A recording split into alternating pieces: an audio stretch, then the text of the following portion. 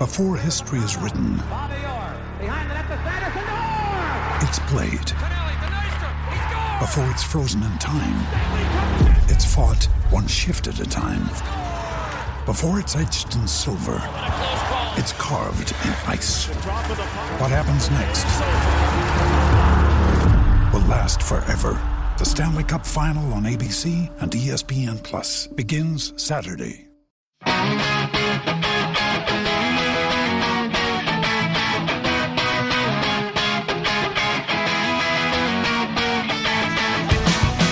Hello there, ladies and gentlemen, boys and girls, spelt with an H, of course, and a very warm welcome to the Daily Record Celtic podcast. My name is Stuart Hodge. I'll be your host today as we look back at the weekend's thumping win and gear up for the return to Europa League action this Thursday. We'll cover all the big talking points and issues surrounding the Scottish champions, and joining me on that voyage of discovery are two individuals taking a well-deserved break from the coalface of journalism to join us for a blether today. First up, we have Michael Gannon from the Daily Record Sports Desk. Nice to have you with us, Mick. This is a decent way to start the week, is it not? It is, yeah. It's not the usual Blue Monday. But yeah, it's fine. I was at the game yesterday. Got a good view of the cup tie. Decent performance. Impressive performance. And it sets up nicely for Valencia on Thursday. Excellent. And joining us as well, we have Jules Boyle, who's from our new digital publication, Football Scotland. And you guys have got some really interesting articles, by the way, including, among many other things, a fascinating look at why North Korea tends to time missile launches and the like with goals from Scott Brown. So just checking here, Jules, do you think we're on the verge of global catastrophe imminently, or can we carry on with the podcast without worrying too much? I think any time Scott Brown scores a goal, it's something to kind of look at, really. Do you know what I mean? Something's, the omens are out there. Aye. It's few and far between, so yeah, I'd watch the skies, I think. Right, okay, that's fine. So if anything happens with Kim Jong-un, then we do apologise if the podcast doesn't actually go out. It's Rooney's fault. Excellent. So, as you were saying, Mick, game at the weekend. Let's start with a look at that. Celtic scalping St Johnstone 5-0 to make it through to the last 8 of the Scottish Cup. Now, we've already mentioned him, and he doesn't get goals very often at all, so let's kick things off by talking about the captain. Bruni was, I think, considered by some to be a spent force at the hoops, and yes, he scored a belter against the Saints and remains a popular figure with much of the fan base. But when you look at his performances over recent weeks in a kind of more overarching sense, does he look worth that new 2-year deal that he got? Oh, I think so. I think before Christmas he came back from injury. It's a pretty unforgiving environment. Games coming thick and fast, big games coming thick and fast. And I think he did look a bit off the pace. I think look at the Old Firm game before the new year. And that was held up as an example. He's finished, the legs have gone, he's done. But he hadn't come back long from an injury. He was out for a few months. So I think you got to cut him some slack. But coming away in Dubai, I don't know what's in the water out there, but every year they said they come back from that. They come back completely refueled, re-energised. Maybe we can get a sample. I could do some myself. Yeah, I do, right. But since they come back, but Scott Brown in particular, since he come back, has been absolutely superb. I mean, he was immense again on Sunday. I think you have to caveat that with that they haven't really been tested, Celtic, all that much since coming back. Very much so. So, I mean, the Hibs game during the week before, which I covered, I couldn't believe the space that Hibs gave Scott Brown. I mean, he was doing these little pirouettes and turns, and he looks like Pirlo. But listen, when you get that much space, you can look like Pirlo if you want. Because I mean, it was unbelievable the room he got, and a wee bit of that on Sunday as well. Because I think the early goal, I mean, Tommy Wright, I mean, he was pulling his hair out and throwing his game plan out the window in 3 minutes. Game's over in 3 minutes, really. They're pushing the game and there's space, so he looks fantastic. I don't think he'll get that kind of space this week against Valencia, but you can't fault him. He's come back, he's looked tremendous. His goal was absolutely ridiculous. Yeah, I mean, the reaction in the ground was hilarious, because usually you get a cheer, but there was a gap, a pause of silence, and then there was laughter around the whole stands. Everyone burst out laughing because it was so preposterous. I mean, 35 yards and sticking out in the top corner. I think he's as stunned as anyone, because he's a bit wayward sometimes when he's shooting. Well, he was saying like how fans normally give him the SIBO chance because his shooting's that bad. So yeah, I think I mentioned in the match sport that usually the guys behind the goal were kind of worried about their ball rule and all that stuff. Yeah. I think there's going to be in danger of getting caught with the ball. But no, it was a heck of a strike. And it was a really good performance, as I said. So worthy of the deal then? Scott Brown, worthy of the new contract? I think so. I mean, I think you will see. I think he will have a slightly diminishing role over the 2-year period. But at the moment, I mean, he's firing all cylinders. He's well worth his place in the team. He asked me in 18 months' time, you might see him starting to kind of take a slightly more reduced role. But at the moment, he's going strong and playing well, so I don't think there's an issue there. No, very true. Sticking with Super Scots and Scotty Sinclair, he is so wonderful. So the song goes, Jules, he's scored a hat-trick against St Johnstone. That makes it 7 goals now since we returned from the break, and he had a treble in the Thriller at Pittodrie in December as well, just before that trip to Dubai that you were mentioning, Mick. So confidence, definitely not a problem with Scott Sinclair.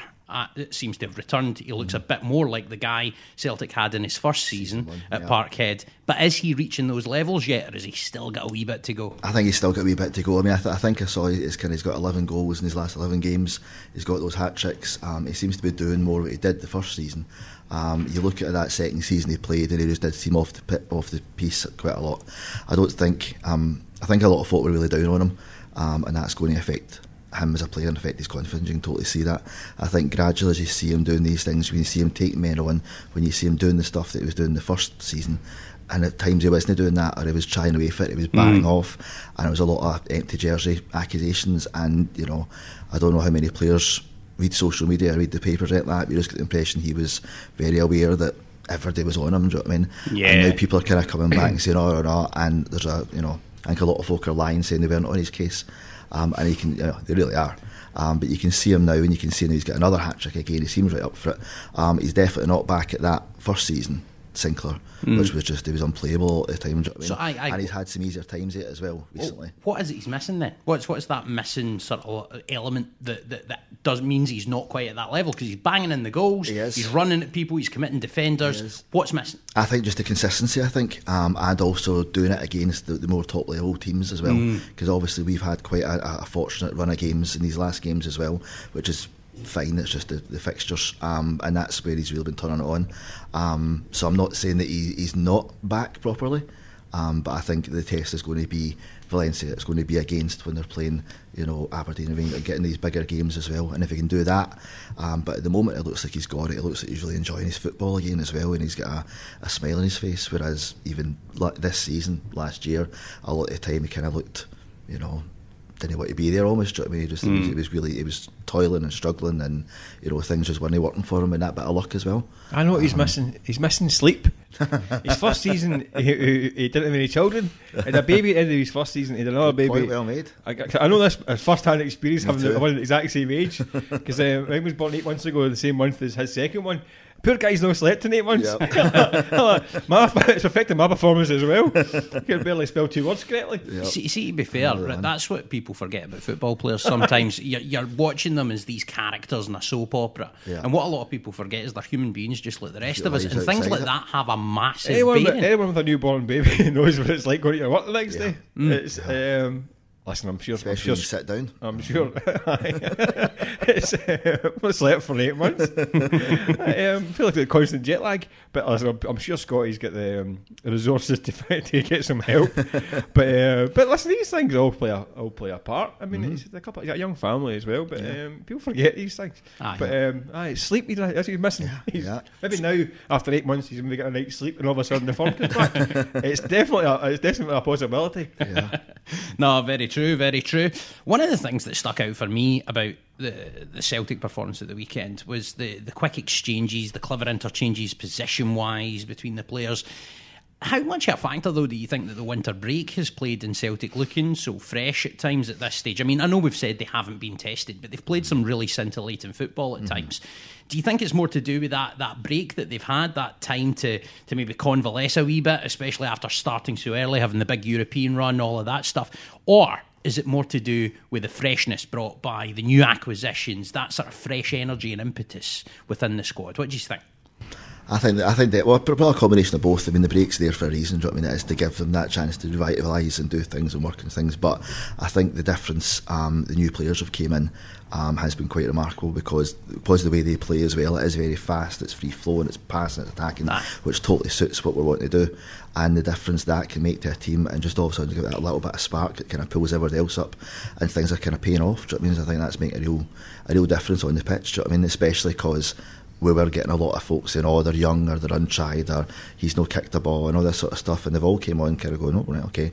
I think that's made a huge difference to the whole team, really, because they know they can play a certain way and it's actually working, and they're getting that energy on the pitch, do you know what I mean? And that's translating into the crowd as well, and it's all feeding off into this. You know, there seems to be a bit of positivity and a bit of confidence in the team again, which was definitely missing, I think, before Christmas. Yeah, I don't think it's any coincidence that you look back in the last 4 or 5 years since winter break come back, they tend to come back refreshed and hit. I mean, I think looking at some of the records, I haven't got in front of me actually, unfortunately. Well, I think they went 6-7 games without losing a goal each year coming back, and also scoring a barrel as well.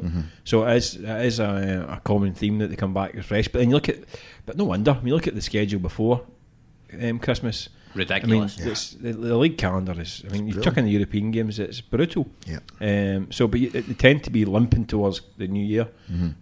Celtic, when you chuck in the European qualifiers right from the end of start of July. Yeah. So it's fairly brutal. So, the guys that have played week in, week out, James Forrest, Callum McGregor, Kieran Tierney was one. It's no surprise that they start falling apart at the seams, because they are having to go to the well twice a week. Yep. Games coming within 72 hours, and European trips, travelling time, which is tough as well. So it's no surprise when they come back after that little break. It is a re-energy, and it shows. The new signings give a lift as well at the club. I mean, especially when they bring in guys like Weir and Burke hit the ground running as well. So it has changed the dynamic. And I think this year they have had a fairly gentle return as well, very much so, which helps build momentum and confidence as well. So I mean, add all the factors together, that's where they are just now, and it seems to be working. Very much so. Let's talk about some of those new signings then. It has been touched on already how, not today, but by various commentators over the course of his start with Celtic, about how Jeremy Toljan is bringing a whole different dynamic to Celtic's right flank. But see, from what you have seen so far, how good is he? Because, as we say, Celtic have not been tested too much defensively. That's a whole side of playing right back that we've not really seen much evidence of. Obviously, he looks really comfortable in the ball going forward, but do you think the jury's still out to some extent on how good Jeremy Toljan is because he's not been tested defensively, or do you think Celtic have got a player that's almost, or perhaps even in the same calibre as Kieran Tierney? Well, a bit to go before you get to that, mate. That far. But then again, he's on the books at Bruce Dortmund. Yeah. So he's certainly not going to be any mug. I mean, he's looked the part so far. I mean, he looks a class act, doesn't he? He does. We'll find out. In terms of the jury being out, the jury will be sitting in verdict on Thursday night. That's for sure. Yeah. But he does. He looks a real class act. Listen, I've defended. I don't quite get the kind of the Michael Lustig bashing. I think he's been asked to play a role. I've mentioned it before in this podcast. He asked to play a role that's maybe not quite suited to him. No. Big Michael is a solid Scandinavian defender getting asked to play the kind of attacking wing back role. He looked brilliant in the World Cup playing for Sweden as part of a kind of tight back unit, four. Exactly. Yeah. He's a centre back, stroke right back, solid defender. Yeah. But when you chuck in the wing back, I don't think it's a coincidence either. The fact that he's bombing up down the flank all afternoon and all evening, that the defensive part goes because he's probably jiggered. And listen, I think his manager accepts that as well. That and this is a guy I mentioned before, again, that he was held together by kind of blue tack 3 years ago. Very much so. A guy that couldn't play twice a week, and he has been playing twice a week for 3 years. Yeah. And he's now 32 as well, so which is ancient, obviously. Unfortunately, sadly, I'd love to be 32. So I feel a bit sorry for him, but in terms of Toljan, he does look the part. Great going forward, great with his feet. I will find out defensively in due course. Yeah, definitely. Oliver Burke, who I think a lot of Celtic fans have been very entertained, shall we say, by what they've seen from Oliver Burke so far. But there's a lot of good, and there's a lot of evidence of a player that's still really raw in lots of ways, I think. Now, we're going to talk about the sort of injury element in a wee minute, but he was dazzling against St Johnstone. They just did not... It was a very, very poor performance defensively, it has to be said, from St Johnstone, who normally under Tommy Wright are quite a tough nut to crack in that sense of things. But I think Celtic, having played them Groundhog Day 3 times in 11 days, I think it was, I think they'd maybe just worked out how to get at them. Is that maybe a factor? But with Oliver Burke specifically, how good an operator is he? Is this someone that his physicality is the reason that he's looking the part so far, or is there more to him than that? I think he's definitely a very physical player. I think he's strange to watch because he's been played up front as a striker. He's normally out in the wing. He's out there. He's adapted to this role really well. But there's something about him. He looks great, but there's something about him I still think doesn't look like a striker. I don't know. It's kind of hard to put your finger on. But he's looking great. He's looking brilliant for us, and he's looking like a player you'd want to keep, which is probably zero chance of that happening. I think. But there's just something a bit undecided about him yet, I think, even though he's impressed in every game that I've seen him in, but there's just something I can't quite put my finger on. In a word, Jules, would you rather see him in the flank? Yeah, I think I would. That's fine, that's a word. Mick, we were talking about just before you came on the pod about how he's sort of being reinvented in this kind of role as, I loved your turn of phrase, a loose nine. Well, that's Brendan Rodgers calls it a loose nine rather than a false nine. Yeah. So what's the distinction there, and what do you think about kind of Ollie Burke in that role? Well, I think Ollie Burke is the definition of a loose nine because I think he's... This is going to sound really bonkers, right? But I think his biggest failings are also his biggest attributes. Because I don't think... I'll explain. Okay. Faces of scepticism here. I don't think... This is going to sound like I'm being terribly disparaging, but what I mean is I don't think he's a natural footballer in the sense that he thinks about football. I don't think he reads the game like the way coaches drum into players, which I think conversely perplexes defenders. Because I don't think they know what he's going to do. Because I don't think he really knows what he's going to do or what he's meant to do. So a lot of times that can be quite effective because if balls come into feet and you're centre half, you think, well, I've got the grounds covered here. He's going to go diagonal back the way there. He's going to go there. I'll fall in. I'll follow the run. All of a sudden he tries to spin somewhere, runs into you. The ball bounces off and it spins behind you and he runs onto it so quick. And all of a sudden the centre half's going, what the heck happened there? That's not meant to happen. Yeah. So he's unpredictable. You look at the second goal on Sunday. He's probably somewhere he's not meant to be in the pitch, right? At this point in time, James Forrest gets a flick on, which you wouldn't expect anyway, right? But he's 40 yards where he's meant to be, but he's so quick, he leaves his man, he gives him a 10-yard start, and he hairs beyond him, heads to the corner flag, which again, you imagine him thinking, get in behind, head towards the goal, but he goes the other direction, hits the byline, and gets an amazing ball across for Sinclair to finish off. None of those things are things that are on any chalkboard in a dressing room to do. No. And yet it's so effective. Which I think bizarrely, the unpredictability of him makes him so effective. But if you can harness that, you don't get a player that's playing in Scotland, that's for sure. No. Because he's got the physique, the pace, that can destroy teams. So I thought he was superb on Sunday. Kind of just to try and crystallise what you're getting at is there's a fine line between a heedless chicken and someone with like unparalleled levels of flair to shock and surprise the defence. Is that what you're kind of... Yeah, if you can bottle that and then bring in a bit of kind of football intelligence, then I don't think you might lose that. I don't know. Then you get a player. I mean, this guy is worth... It's already been subject of 2 transfers of up to 30 million quid, so he's obviously got a bit about him. And he's got a bit more confidence, and you see him playing games. He played many games. He started 25 games in 4 years. So he's got a bit about him. But I think that unpredictability is a major asset.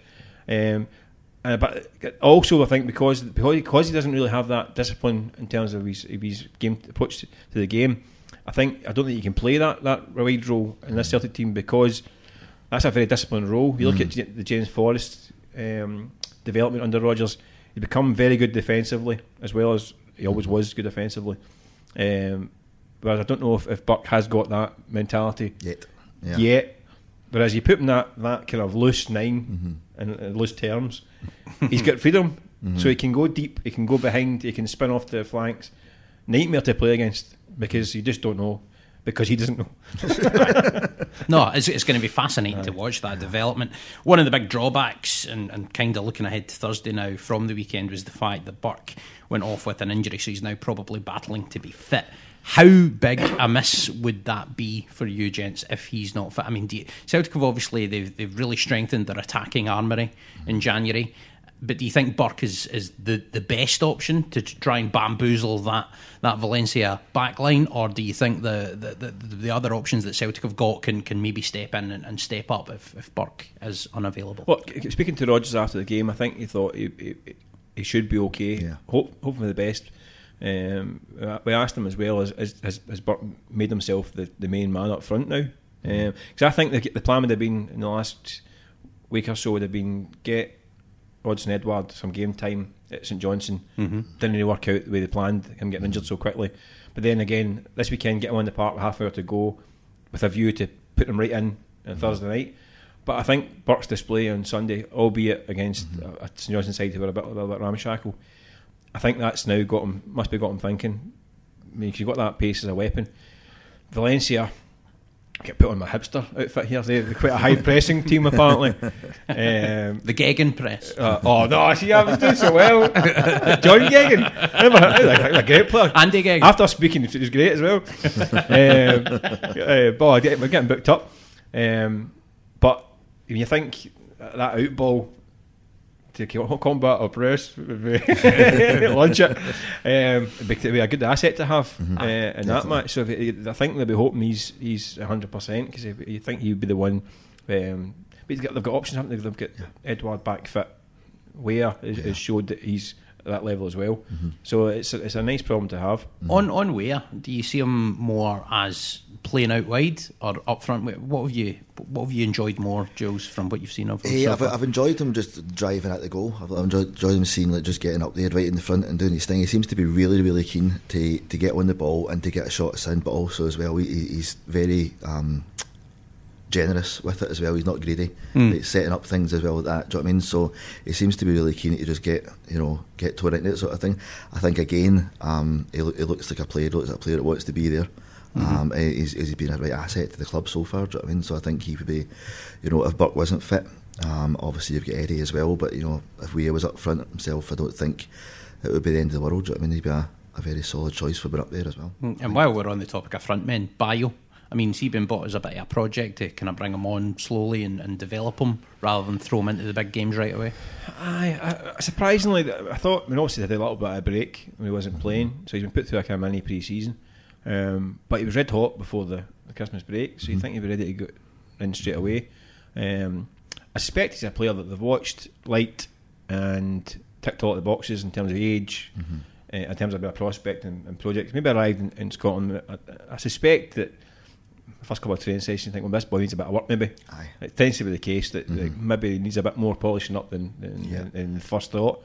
But listen, the noises are that he's got a bit about him. He's a natural finisher. Which I always think, when people say they're a natural finisher, I always think he can't play football either. So it might need a bit of work. A natural finisher, he doesn't do much else apart from the ball of the net, which is not a bad skill. But I think he may win for down the line. I think so. But they don't need him at the moment, do they? Because Weah has been playing well. Burke and obviously Edouard coming back. Weah, I think Weah actually gives Celtic what they had in Moussa Dembele's first season, which he's not got the same height and physique as Dembele. Nobody does really, but he's got that ability that you can whip a long ball into a channel. I mean, look at his first touch at St Johnstone. That was a goal from Rodgers' first season. That was the goal that Dembele set up against Rangers in the Cup semi-final. Remember, very much so. That hoof up the park, because Weah can pull a ball down and in one move, same as Dembele could do. Spin in, pull it down. I mean, he first touch like a Thai masseuse, pull it down and get it across. Well, that's probably not the best analogy. allegedly, like a bad back. But he brings that same quality that Dembele had in his first season, which is useful, because that's what sort of lacked probably for during the time when he was injured, Dembele, and then the first part of the season they could do the passing the ball about, but if they don't get that chance, he goes back and do it again. And a lot of times in the first half of the season they ran out of ideas, because against teams that were sitting in the low blocks here. I'm getting all hipster here. Oh, love it. Do one podcast and you get all hip. But now they can go. They've noticed that since the turn of the year. They can just, same again with the Buck at the weekend, they can launch it, and it gives teams a problem. Mm-hmm. Yeah, that's totally changed things over. I think that was a real issue in the first half of the season. Totally. And in Europe as well, constantly bang, back and forth, and it was never, they had real issues at getting it further, and that's definitely. They did that in the first season. A lot of times, a lot of goals from balls over the top, and it got them a lot of joy. And I think that you'll see that again. Yeah. I think just on the topic of hipster sort of statements. Just a topic of time. No. I think we do not condone this. Let's not condone that. We're going to leave that one where it was. No, I think on the topic of hipster statements, my favourite Brendan Rodgers quote of the week last week was, "We work very hard on excellency," which I thought was, what do you actually mean? Obviously you do. I'm sure that everyone does, I would hope. No, not me, no. I aspire to mediocrity. Excellent. Right, Valencia then. Looking ahead to that, what kind of team are we expecting on Thursday night? I mean, how do you think he's going to set them out? Obviously, Scott Brown's been missing for some of the key European games towards the end of the group stages. Do we expect something similar with Bruni maybe being left out, or do you think he has to play, especially not given a chance? Not a chance. No way. He is not 100%. He's there, I think. Yeah, absolutely. There's no way Scott Brown's not playing Thursday night. Aye. Not so what's the team then? Talk me through how you expect Celtic to line up.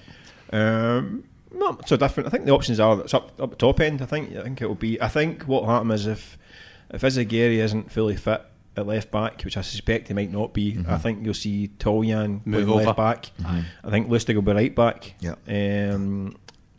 Middle of defence, you might see Ayer alongside Boyata, I think. Then I think it'll be Brown and McGregor with Christie, Forrest Sinclair, and then one of the other one. I suspect Burke with Edward and Way on the bench. I agree with that entirely. Yep. I think that would probably be the way they'll line up. Yeah, that's most obvious. Aye. Yeah, I'd be surprised at anything different to that. To be honest, that'd be kind of Edward maybe up top first. Burke, maybe. I can see Burke going first and Edward coming on. Yeah, I think so as well. Just because he's not played an awful lot, Edward. And again, he's also maybe stronger coming from the flank, maybe for a Sinclair or maybe, but Sinclair's been playing well. So I don't think there's that many real conundrums in the team. It's got to be encouraging for a Celtic point of view, though, to be looking at it and thinking, especially in the attacking areas at the pitch, and especially with so many injuries peppered throughout the team as well, that there are actually options there to go out and change it up, and a bit more variety maybe in terms of what you've got on the bench than what was there previously. Would you agree with that too? Oh, yeah, I mean, it wasn't that long ago we didn't have a fit striker.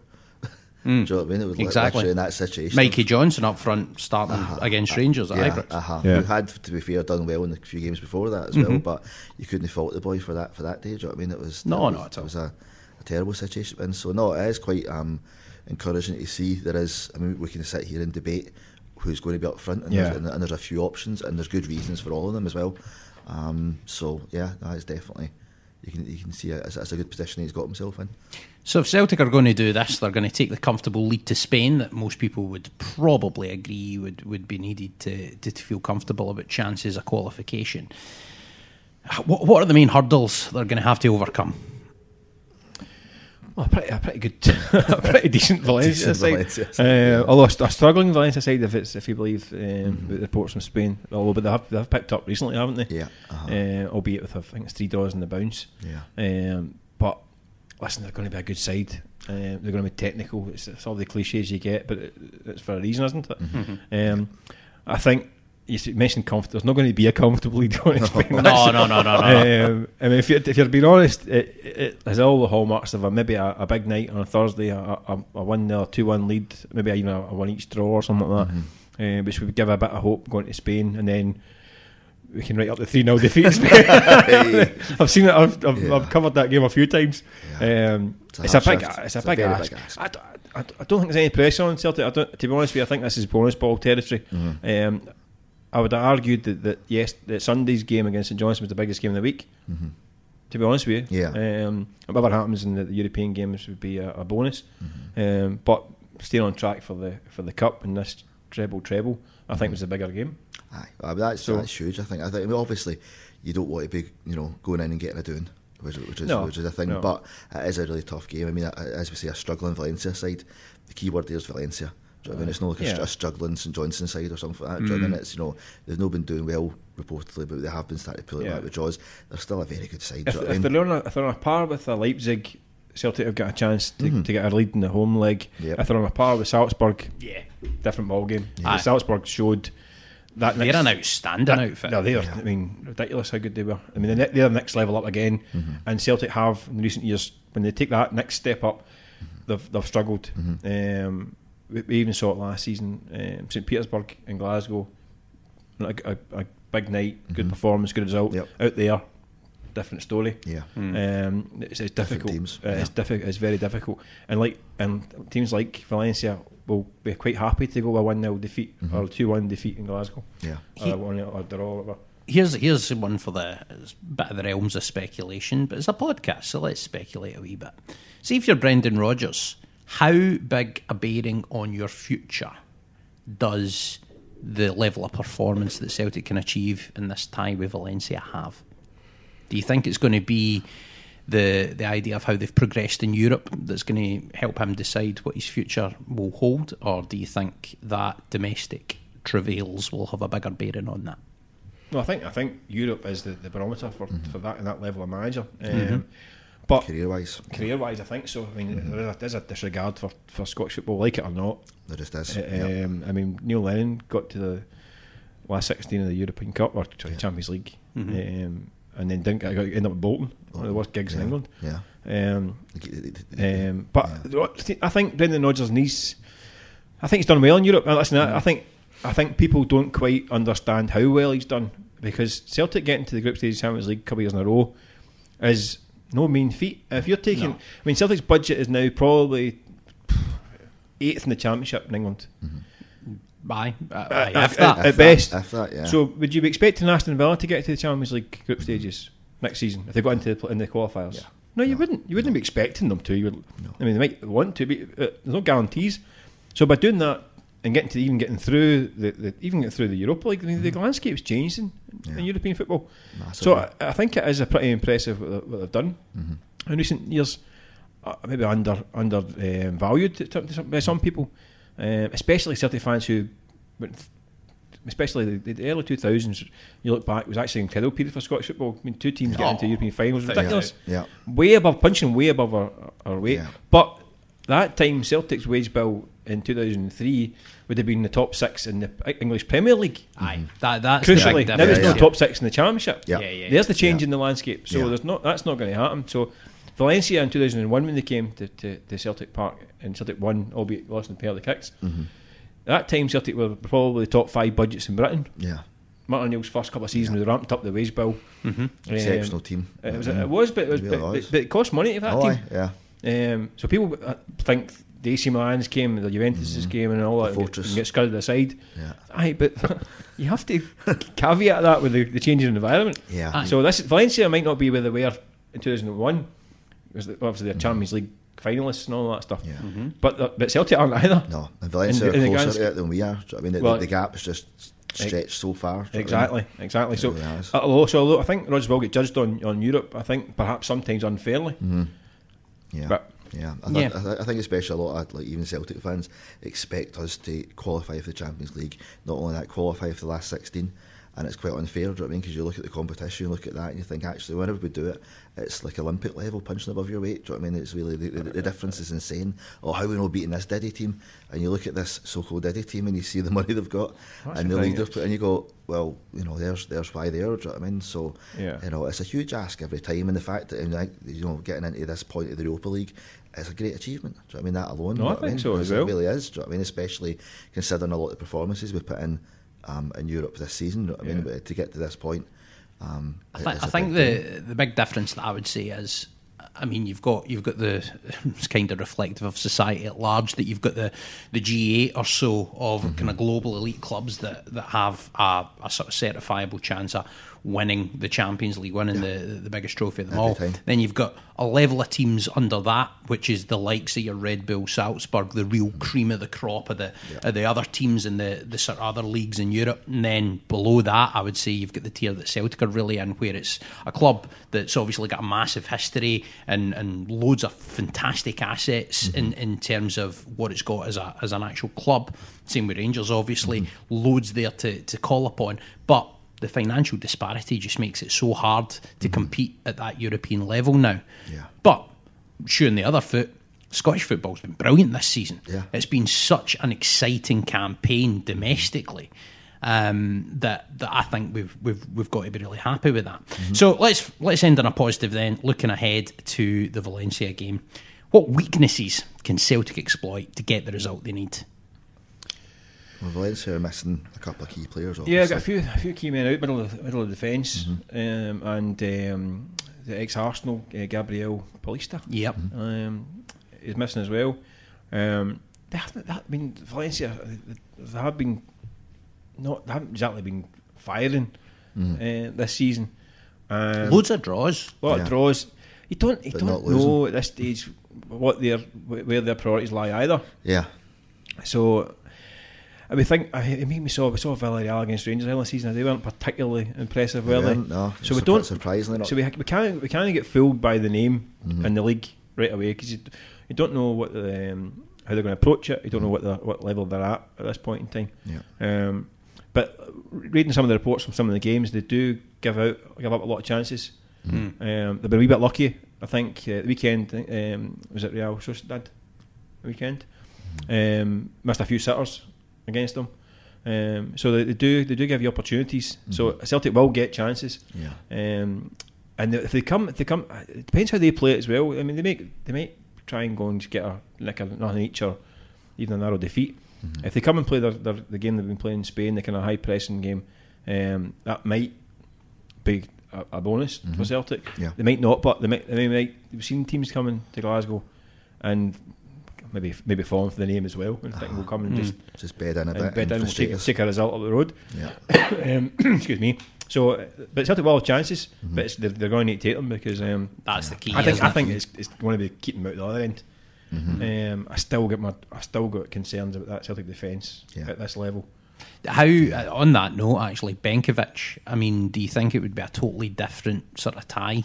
And you would be looking at it maybe with a lot more confidence if he was available, because he is such a difference maker at the back. Yeah, definitely. I think that's been a huge loss of all the players to kind of lose out of that back. That's been a massive. He's the biggest miss. Yeah, it's huge. The difference he makes. I think also as well the confidence. I think you can see he gives confidence to the midfield and to the goalie, because you know he's there and he's got his position right, and you know he's kind of solid about it. He's not, he's not making mistakes. He's distributing it well. He's getting in the right places.